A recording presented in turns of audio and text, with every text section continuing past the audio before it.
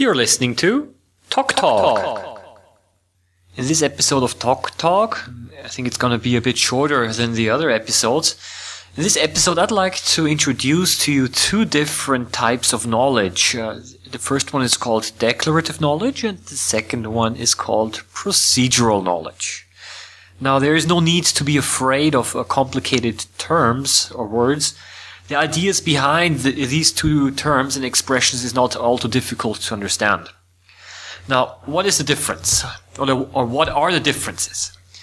The differences between these two types of knowledge are probably best explained using a few examples, and I'd like to give a few examples here right now. Declarative knowledge is the knowledge of facts. I claim to know that the earth is round, for example. I know that 5 plus 5 is 10. I know that it's raining outside, and I also know that I'm made of cells. I also know that I love ice cream. So from where do I know all of these things? Well, I do know them because I experience them through my senses, or because I read it somewhere, or because I was using my brain and my reasoning, or I just know certain things about the world because I feel it intuitively or because of my emotions. But many things that students learn in school, at university, many things belong to this category, but you see there are more things that you learn in school and at university than just facts. There's also the procedural knowledge, and I would like to talk about this now. And also here I'd like to give you a few examples. For example, I know how to use a computer, and I also know how to ride a bicycle, and I know how to solve math problems.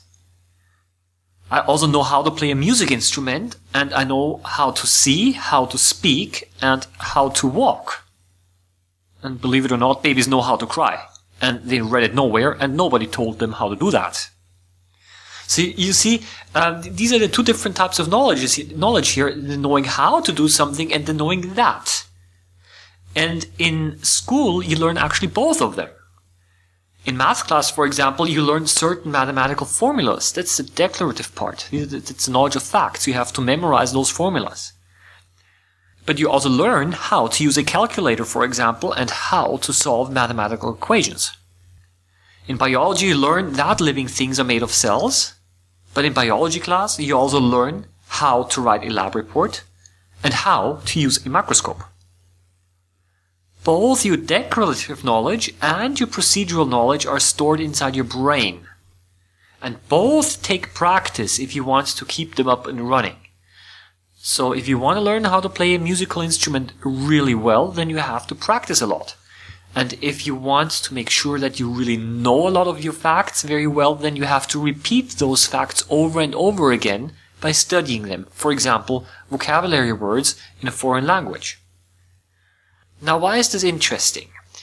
If you remember Plato's definition of knowledge, knowledge is justified true belief, according to the Greek philosopher Plato. Well, I think procedural knowledge really does not fit this definition very well, because where is the justified belief if a baby knows how to cry? That's the interesting question right now. And the another question that I'm asking myself is, well, to what extent is not the question of knowledge also a language problem? Are we maybe using the word knowledge in different ways in our everyday language? Now that's something to think about. You can listen to more episodes at www.toktalk.net. That's www.talktalk.net. My name is Oliver Kim, and I wish you a nice day.